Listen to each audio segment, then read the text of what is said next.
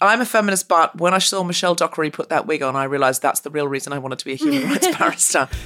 As part of our partnership with Netflix, I have the incredible hosts of Media Storm, just freshly nominated for an ARIE Award. Don't mean to go on about it, but can't help myself. Matilda Mallinson and Helena Wardier joining me today. Morning, Deborah. Hello, Helena. Hello, Matilda. Hello. Hello. Today, we're dissecting the brand spanking new series on Netflix. Everyone's talking about it. That came out on the 15th of April. It's called Anatomy of a Scandal. So think of us as your local book club, except you don't even have to read a book. You just have to binge a TV show. It's the best day ever. Now, before we get started, this episode contains whopping great spoilers. So please stop right now. Thank you very much. If you haven't watched the series, press pause and come back when you have. We'll be here waiting for you. Also, content warning. This series deals with sexual assault and the word rape will be used. So we just need to warn any listeners, if you haven't listened yet, but you're thinking, oh, I'll have a little sneaky listen first. This series and this conversation will involve those things. So listen to it when you're in a state to listen to it. It won't be graphic, but it will be there.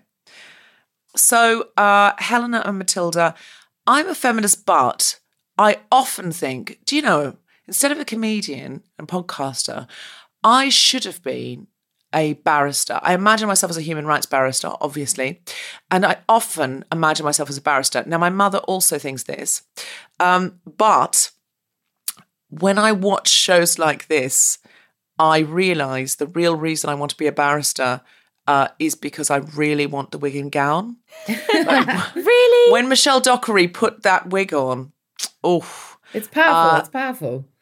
You're literally dressing up as the patriarchy. It's like drag. I am, but I feel like I'm owning that man's world. Like they said that women would never do this, and here I am being the best barrister in Britain. You would be a great barrister. I would definitely take you as my barrister. I did think that maybe we should be allowed to have, you know, some slightly nicer wigs, though. Nicer wigs. I'm a We feminist, being well, women. do you know what though? The older and grungier your wig, the more you're respected, because you have the same wig for your whole career. And a new wig means you're a new barrister. What I would do is early on sort of scuff a bit of boot polish into it. Okay, but what would happen if I came in with like a RuPaul's Drag Race wig? Oh, I think you'd be asked to leave the court, Helena, and you would be done for contempt of court. I don't think it can be any wig. I think it has to be a horsehair. Yeah. Although, is that now with animal rights being on the agenda? Do you think they're going to change those to synthetic? At the moment, it's got to be horsehair. Well, if that's the reforms that they're making, if that's where they start when it comes to reforming these court proceedings, I'm going to have a real hissy fit. Well, that's why I'm a feminist, but when I saw Michelle Dockery put that wig on, I realised that's the real reason I wanted to be a human rights barrister. Not to mention the robe, walking down those powerful corridors. Look human at me. Rights? What? Yeah. Wielding law with my clothes. And my clothes and wig. I'm a feminist, but when I should have been paying attention to a very important court case in the show, I was just actually thinking, how does Sienna Miller get her hair like that? What? It's perfect in every clip. I'm a feminist, but I think I would be open to opting out of voting in one local election, given I'm in a safe seat. If I could have Sienna Miller's hair for the rest of my life, I'd be like if I knew my vote wasn't going to matter, could I not just? I know women died for my right to vote. However, if you had that Sienna Miller's hair for life. If you had that hair, you wouldn't want to cover it with a barrister's wig, Deb. Oh, that's true. It's a dilemma. I'm a feminist, but I didn't take it for granted, which I definitely should have, that being a Tory MP even makes Rupert Friend unfanciable. I'm a feminist and a non-partisan journalist, but yes, absolutely. Rupert Friend is a very attractive man, but somehow he's such a good actor that he made his character James Whitehouse, oh my God, repellent. Yeah, it's something about. Yeah, I want to never see his face again. You know, that garb of totally entitled privilege that comes with certain public roles that does just act like a bit of a turn-off. That awful thing that when he was with his kids, he would be like, and What do White Houses do? They always come out on top. It's just Yeah. gross. Oh, yeah. I was watching that thinking, who are you building your children Yeah. to be? You know, exactly like you. His mum raised him to cheat at Monopoly, and she says something about when Sienna Miller, his wife, talks about issues with him lying and being dishonest, and the mum's saying, well, you know, that's useful in politics, and she says it's not lying, it's redirecting attention to more favourable facts. And you can just see how this kind of do you remember that letter that came out from Boris Johnson's college master at Eton, saying that as a kid, like he had a cavalier attitude, or he felt like he seems affronted when criticised, I'm reading it now, for what amounts to a gross failure of responsibility, and surprised at the same time that he's not appointed captain of the school. Like, why would we not think that those attitudes we give to kids don't materialise in the House of Commons? Well, that's his character. That's who he still absolutely is. And I think what's played out in Anatomy of a Scandal is those same attitudes reflected in the story in the cabinet. I think it's meant to reflect the current state of play, isn't it? I think it is a commentary on a pattern of entitled, privileged, thinking of one rule for them. You know, the show is quite dramatic, and it's funny how the House of Commons is portrayed in that same dramatic, almost farcical way.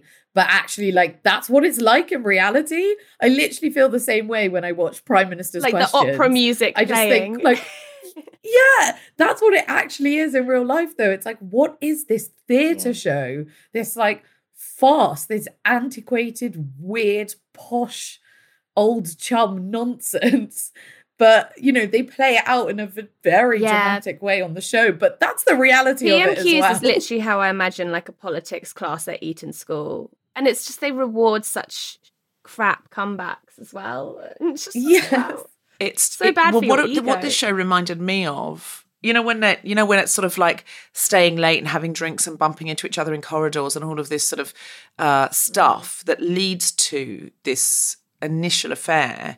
It really reminded me of, do you remember the night that the mace was stolen? You know, there's this big golden, it's so Harry Potter. It's like there's a big golden orb on a stick. And some young MP, I think protesting about Brexit or something, just stole the mace and ran out. Well, I was at the House of Commons that night, and somebody in protest had stolen it and run off with it, and there was this hijinks, and everyone was like, oh my God, what's happening in the chamber? Everyone was running down the corridors to see the theatre, and it was like school, laughing about it and like being outraged, pearl clutching, but in a kind of enjoying way.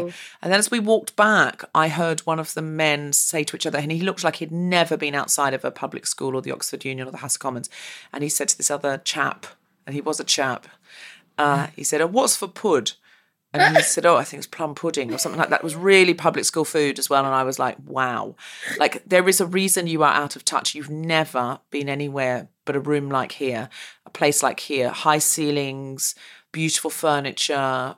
Everything's telling you you're surrounded by marble, statues, ancient portraits. Everything's telling you you're part of history and you're the kind of people that get to make the rules, influence, and you can make the rules in your favour.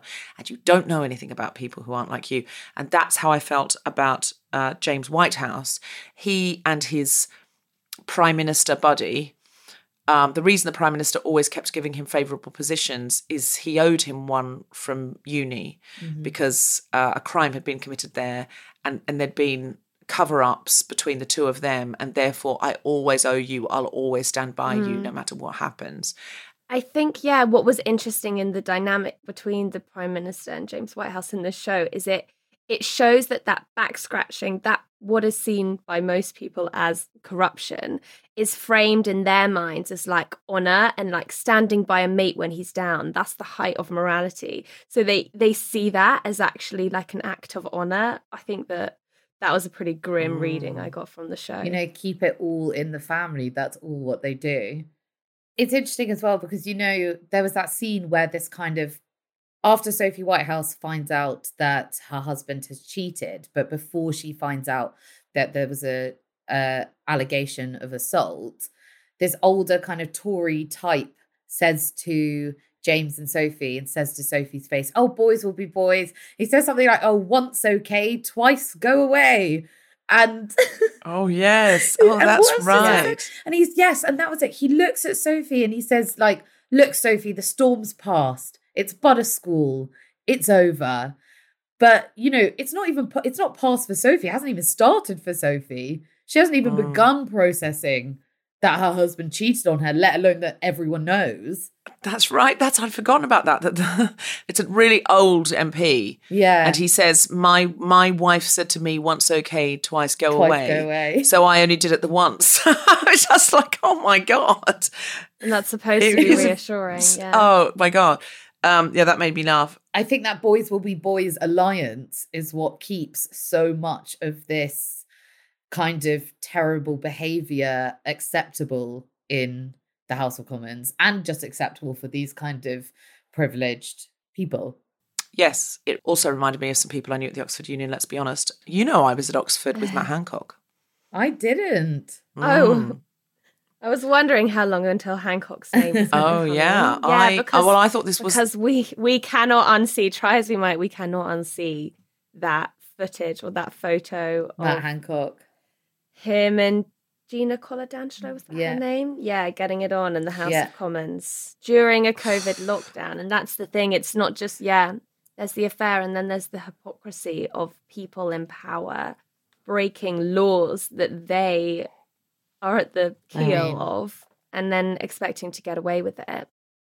Yeah, and actually I thought a lot about Matt Hancock's wife, and you know how we see the political response to something like this isn't, oh God, how do we salvage the family? You know, what's best for the wife? What's best for his kids at this time?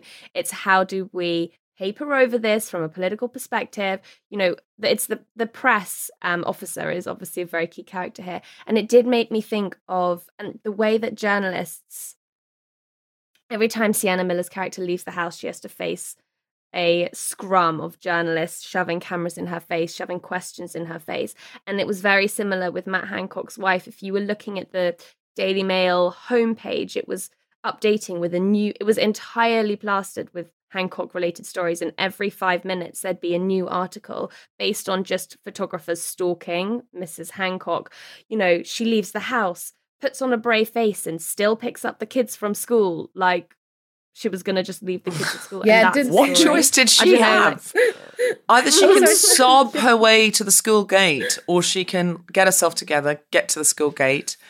I mean, and then put her children in the car and go home. Like, those are her options. But I think you see that, the show shows you that grim almost straight away in Anatomy of a Scandal. Like, we have a husband confessing to a wife, but he only told her because he got caught. And so quickly, Sophie's feelings about her husband having an affair are completely cast aside for fears of his job, his image. Like, she's throwing up in the sink and he's being briefed on how to make sure his life doesn't fall apart.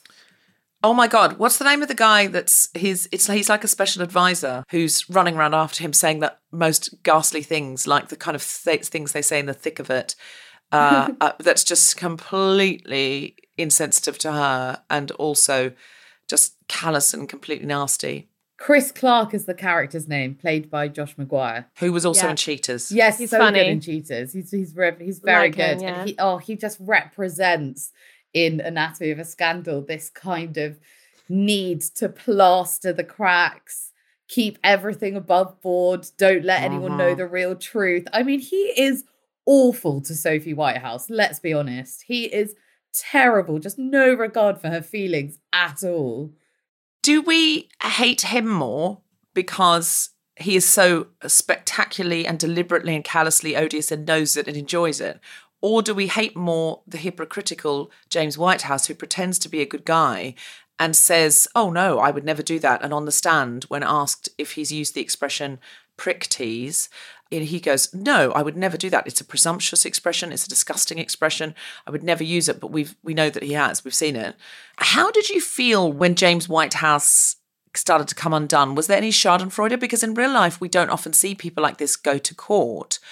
it's very rare. I mean, it hasn't happened in this country for a long time. Like, Partygate, apparently fines are going to be given, which means they've broken the law, which means it's criminal, which means the Prime Minister should go, because the Prime Minister's not allowed to do anything criminal, but he's not going to. Boris Johnson being questioned by police over Partygate was the first time that a Prime Minister in office has ever been in a situation like that. Yeah, I can see the parallels. Did you get any Schadenfreude from watching...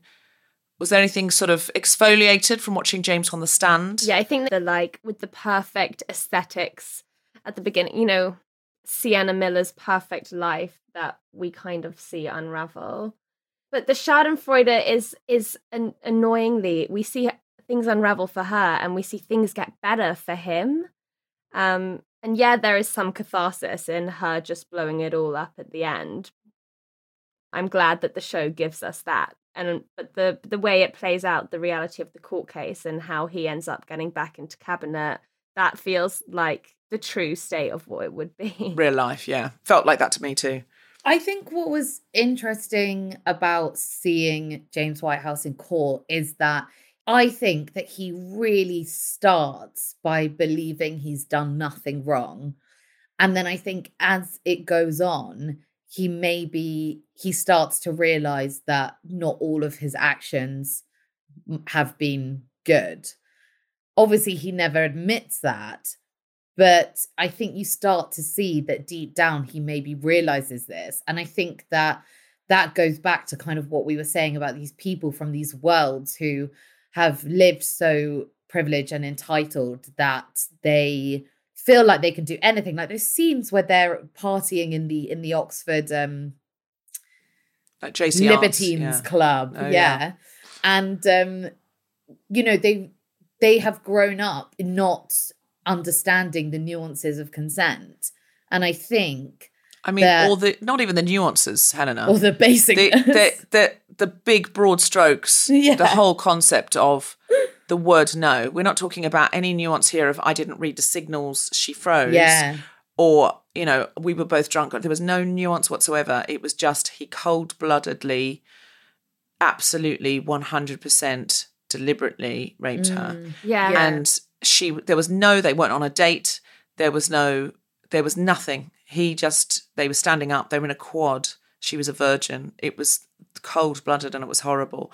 And I don't know. It's interesting you thought that, Helena, that you thought he started to wake up and realise he was wrong. Did you think so, Tilda? That wasn't my reading, actually. My reading was that he was a cold-blooded rapist and that he didn't think he'd done anything wrong, not because he didn't realise that it was rape and he didn't understand consent, but because he genuinely feels entitled to women's bodies, like he feels entitled to power, and how he can't even deal with the Times calling him arrogant. It'll be interesting to see if the listeners have got any feedback as to what they thought. There's that bit where there's a scene which shows the young, now Prime Minister, and the young James Whitehouse in their uni days in Oxford in this Libertines Club, where they're like pouring champagne away and they're generally acting very entitled and they're wrecking the room they're in. The young, now Prime Minister, a waitress comes in and he grabs her breasts. You can see James looking at her and seeing that she's, you know, uncomfortable, distressed, shocked, upset, distressed. She's just been assaulted. But still dismissing it. But he is the only person that goes up to her. But then he didn't stop it happening. Yeah. Don't get me wrong. He offers her money. Yeah, that's the... He said, he has a twinge of his conscience, but his moral response is to go and offer her a chunk of money, which to her is terrifying, and she just runs. And it just shows that maybe by his own set of morality, he's moral, but like, where are these morals being created? They're being created by those entitled parents who say you always come out on top, by those schools who make you think that, you know, you're the best cut, you're cut from the best cloth. And then that's what we see in the House of Commons when we have one rule for them. And that is materialising in policy. And that idea of anything can be bought. So this woman has not invited sex work. She's not a sex worker. But the idea is you can grab her, you can see she's distressed, you can pay her off, and anything can be bought. And that idea of, and that's all the backhanders, the kind of, contracts for people, the COVID payouts for, family members, things like that goes on. It's like anything can be bought, anything can be covered up. When I went to Oxford, I couldn't understand, because I was a bit older, I was in my 20s, and I couldn't understand how these young people who had previously, the year before, been in school uniform they'd be like, oh, I'm directing Così fan tutte at the Oxford Playhouse. And I was thinking, why do you think you could direct an opera when you literally have just left school? Like, where's this coming from? And I'm not saying they couldn't, and they were good, and, they'd had a lot of musical training. I'm not saying they were not good at the things they were doing. It was, where do you get the confidence, was fascinating to me. They were like, oh, I'm translating this classic from the Greek, and then we're going to put a performance on and it's going to be like this, and everyone's going to be in, I don't know, fluorescent yellow leotards. And I was like, where are you getting this confidence at 18? And then one day, I used to have my tutorials at the top of what we used to call a phallic tower, where I used to go up. It was really House of Commons stuff. In my college, there was this tower, and it was a spiral staircase. You got all the way to the top, and there'd be my tutor in there, just be me and him, and we'd be sitting there, and I'd have to read my essay out, and he'd just listen, and then he would quiz me, I suppose, so that one can prepare oneself for the House of Commons. It's all set out for this, or to become a barrister or whatever. And one day I said something in reply, and he went, well, that's a very good point. Why was that not in your essay? And I said, well, none of the critics had said it, and I wasn't sure it was right. And he said, you are an Oxford scholar. Your opinions are as valid as any opinion in the world. Whoa. And I was like, so dangerous. So dangerous to be told I was like, that. oh, this is how they're all like this. Yeah. But it did change me. It did make me go, right, this is how you have to play this game. You have to go in with your opinions, and you have to deliver them in an arrogant fashion.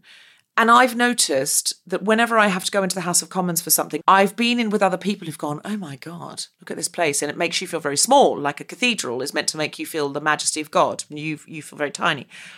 And I always just think, oh, this is just like my college, just like the JCR. It's just like the Oxford Union. I never feel intimidated in those spaces. And it's because you've spent 3 years at Oxford abusing the furniture. It's because you've jumped out of windows like that. You've pulled people in when they've come in late and they're smashed, or JCR nights where everyone's ended up dancing on the tables or things like that. And JCR, if you don't know, that means Junior Common Room. But even I don't even think to explain that, because everything's in code. It's that all code infiltrates. Like, that code is the rule by which the House of Commons runs. And so you make such a good point, Deborah, because anyone who enters that space and doesn't come from that background is immediately on a back footing, because that is foreign territory, foreign culture in which other people there feel really at home and real confident. And so anyone coming into politics from an underrepresented background is having to do so much more to get their voice heard in that debate and in that space. When we were talking about their own language and his image, James Whitehouse's image in Anatomy of a Scandal, it really struck me when James Whitehouse in some of the later episodes, possibly even the last episode, he says to Sophie, well, I told the core truth. And I feel like the core truth is their language. Oof. I feel like they're like, tell the core truth. And then all the details around it, you can lie. You can pretend. Every detail can be a lie because there's some core truth that you know, but then they don't have that information. So what you need to say is, the core truth is this. Here's all the details that might make you think it's not the core truth, but it is. And then they can decide, because they've got the same cards as you.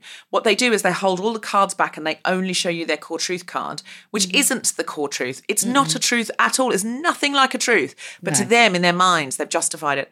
Listen, guys, I'm really worried this is not passing the Bechdel test, because we are obsessed with these male characters because we hate them.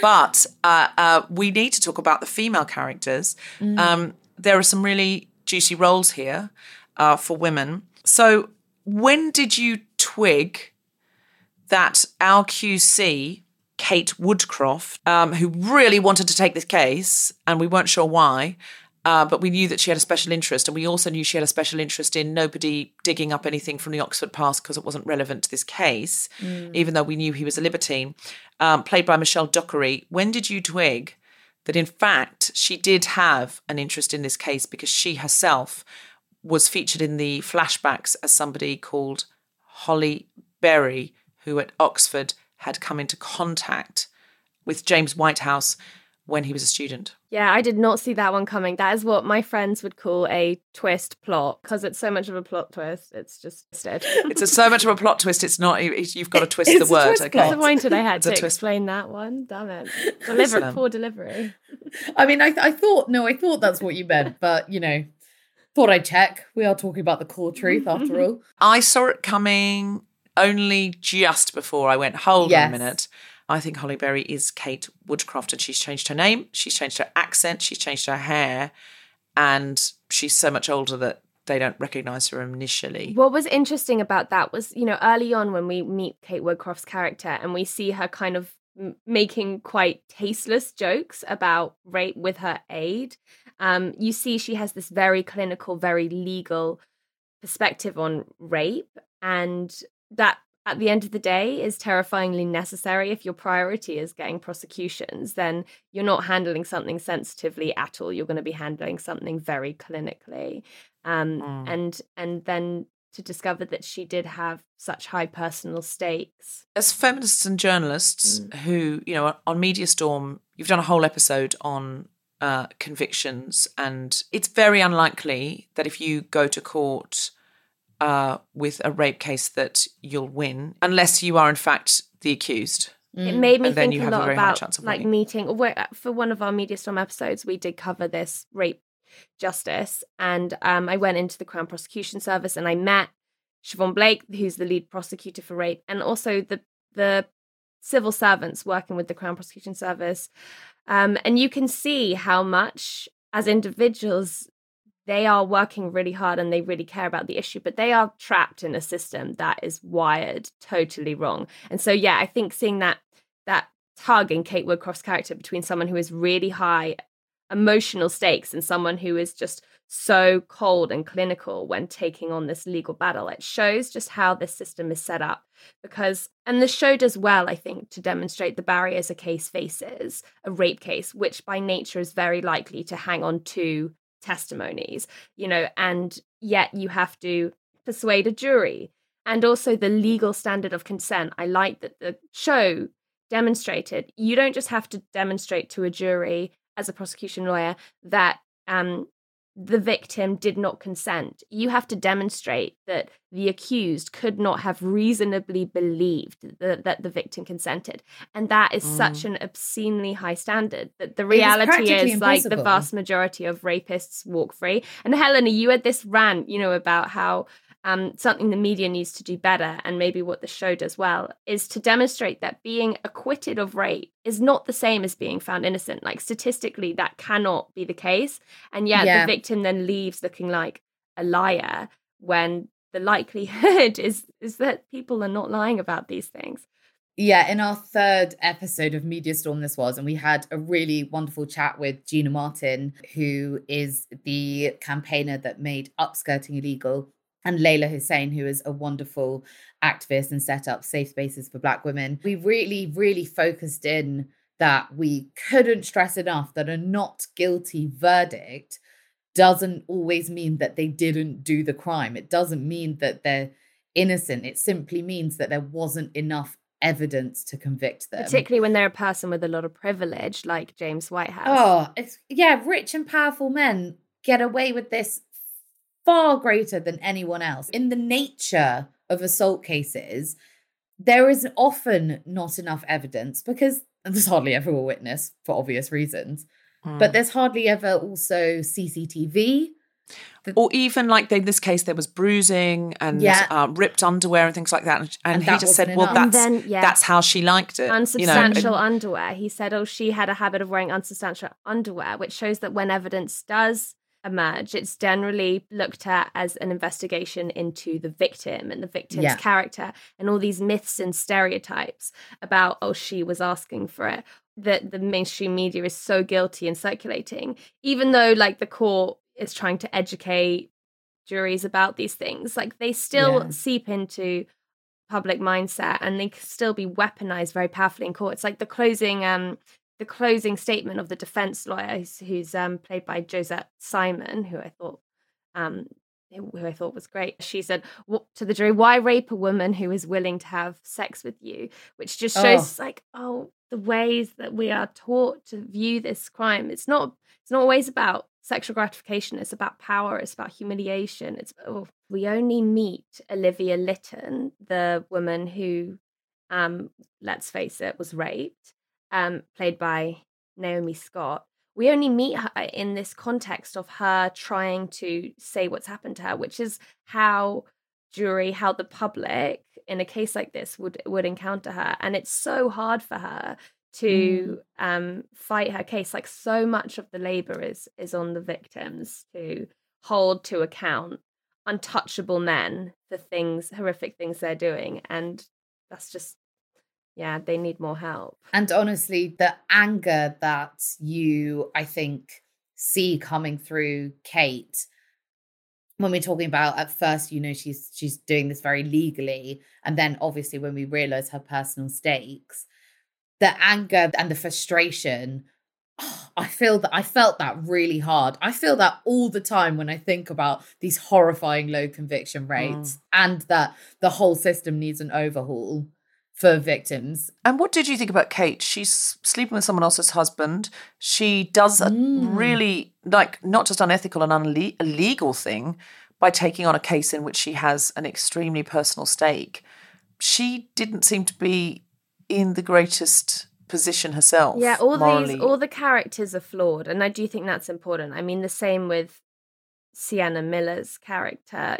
She's in so many ways reflects the same privilege and entitlement of her husband. When he is acquitted and he's apologizing to her. He's apologizing to her about how he said that he loved Olivia Lytton in court. He was like, I was just saying that for strategy. I didn't love her. She didn't mean anything to me, but I just had to say that for strategy.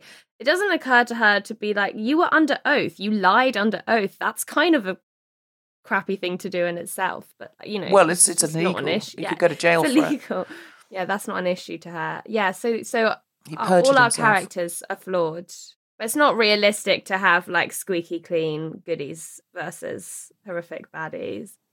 Okay, so Helena and Matilda, how does this series, do you think, reflect on the state of mainstream media and the law?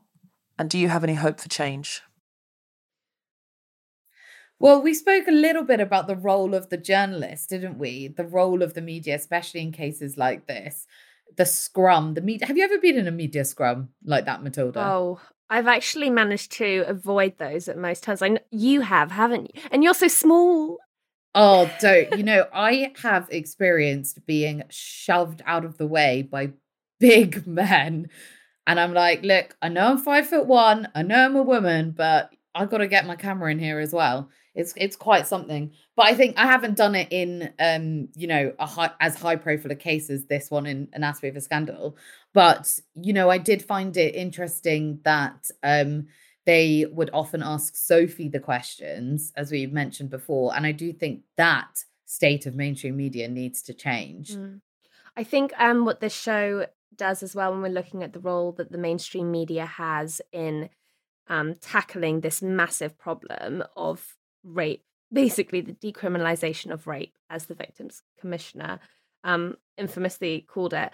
I think that what it points out is these myths and stereotypes about, women seducing young women, seducing older men at work to get to where they want to be, or, prick teasing about how in unsubstantial underwear, slut shaming, how that can actually materialize in real cases of violence and in how that can be used in real legal battles. That those myths and stereotypes start with the mainstream media, and we really need to be less spineless when we talk about and report on a system that is wired so wrong, that is not delivering. I don't think we need to take more of a stance in tackling those. We have to call it by its name. And I do think that the show does that because we see the court case. The show does that. But often in the mainstream media, they'll use phrases like underage women or sex with a minor. And those two things do not exist. There's no such thing as an underage woman. Sex with a minor is rape. So don't glamorize it. Just call it by its name. It's something the mainstream media really needs to do. And also to contextualize the crisis. So each rape case, trial and conviction that makes it to press represents a fraction of the violence that is actually happening. And so it's helpful to highlight these wider statistics whenever possible, because that prevents the disbelieving of victims who don't see justice. Yeah, and you can see how the media jumps on this story, not because it's like, oh, here's a really important story about violence against women, but it's about the salacious, headline-grabbing scandal, the schadenfreude of watching these perfect lives unravel. You know, the show really does capture that grim, vulture-like media obsession with rape, which isn't about social justice and it isn't about protecting women. And finally, the twist at the end, the twist plot at the end, which is Sienna Miller. She knows that both the Prime Minister and her husband have done something illegal at Oxford, and at the time he confessed to his uni girlfriend that he covered up evidence around heroin misuse when someone jumped to their death. One of the libertines jumped to their death. So she, because that was a crime, she reveals that to the press, and for that reason, the Prime Minister and Sophie Whitehouse's husband, James Whitehouse, are both taken away to be investigated by the police. How hopeful are you that a conviction will occur there? Because I'll be honest with you, it looked like, wow, you know, and yes, she scandalised them and damaged their reputation, but let us be incredibly honest, I don't think they're going down for that because it's so old. There's not going to be any evidence. It's just her word. I think it's kind of the show to end it there, to give us that catharsis, but if they played it out, they know realistically they'd have to let IRL. Yeah. The fact that this show has kind of come out when our own Prime Minister is being investigated by the police and nothing's happened and he's still in office. When I saw that, I thought, oh, well, they're going to get away with it, aren't they? And this book must have been written a long time before then, and this show must have been in the can before it Partygate. Feels painfully Absolutely. topical. It feels painfully topical for so many reasons. It's like the writers could see into the future, and it's painfully zeitgeisty, and we wish it weren't. We wish it were fantasy. Well, it's like sci-fi. In fact, it's just our lives. I know it was a cathartic moment just seeing them in a police car, but it did strike me, you know, it's like, you know, they're not handcuffs or anything. They're just being taken in for some questions, and the also, evidence is going to be so old. Also, we know what happens when politicians get caught out taking Class A drugs in their youth. They were just experimenting, and that's how they know that these drugs are really bad, and they can crack down and throw all these less fortunate people in prison about it. So we know how that story goes. Listen to the Media Storm episode on drugs, little plug there.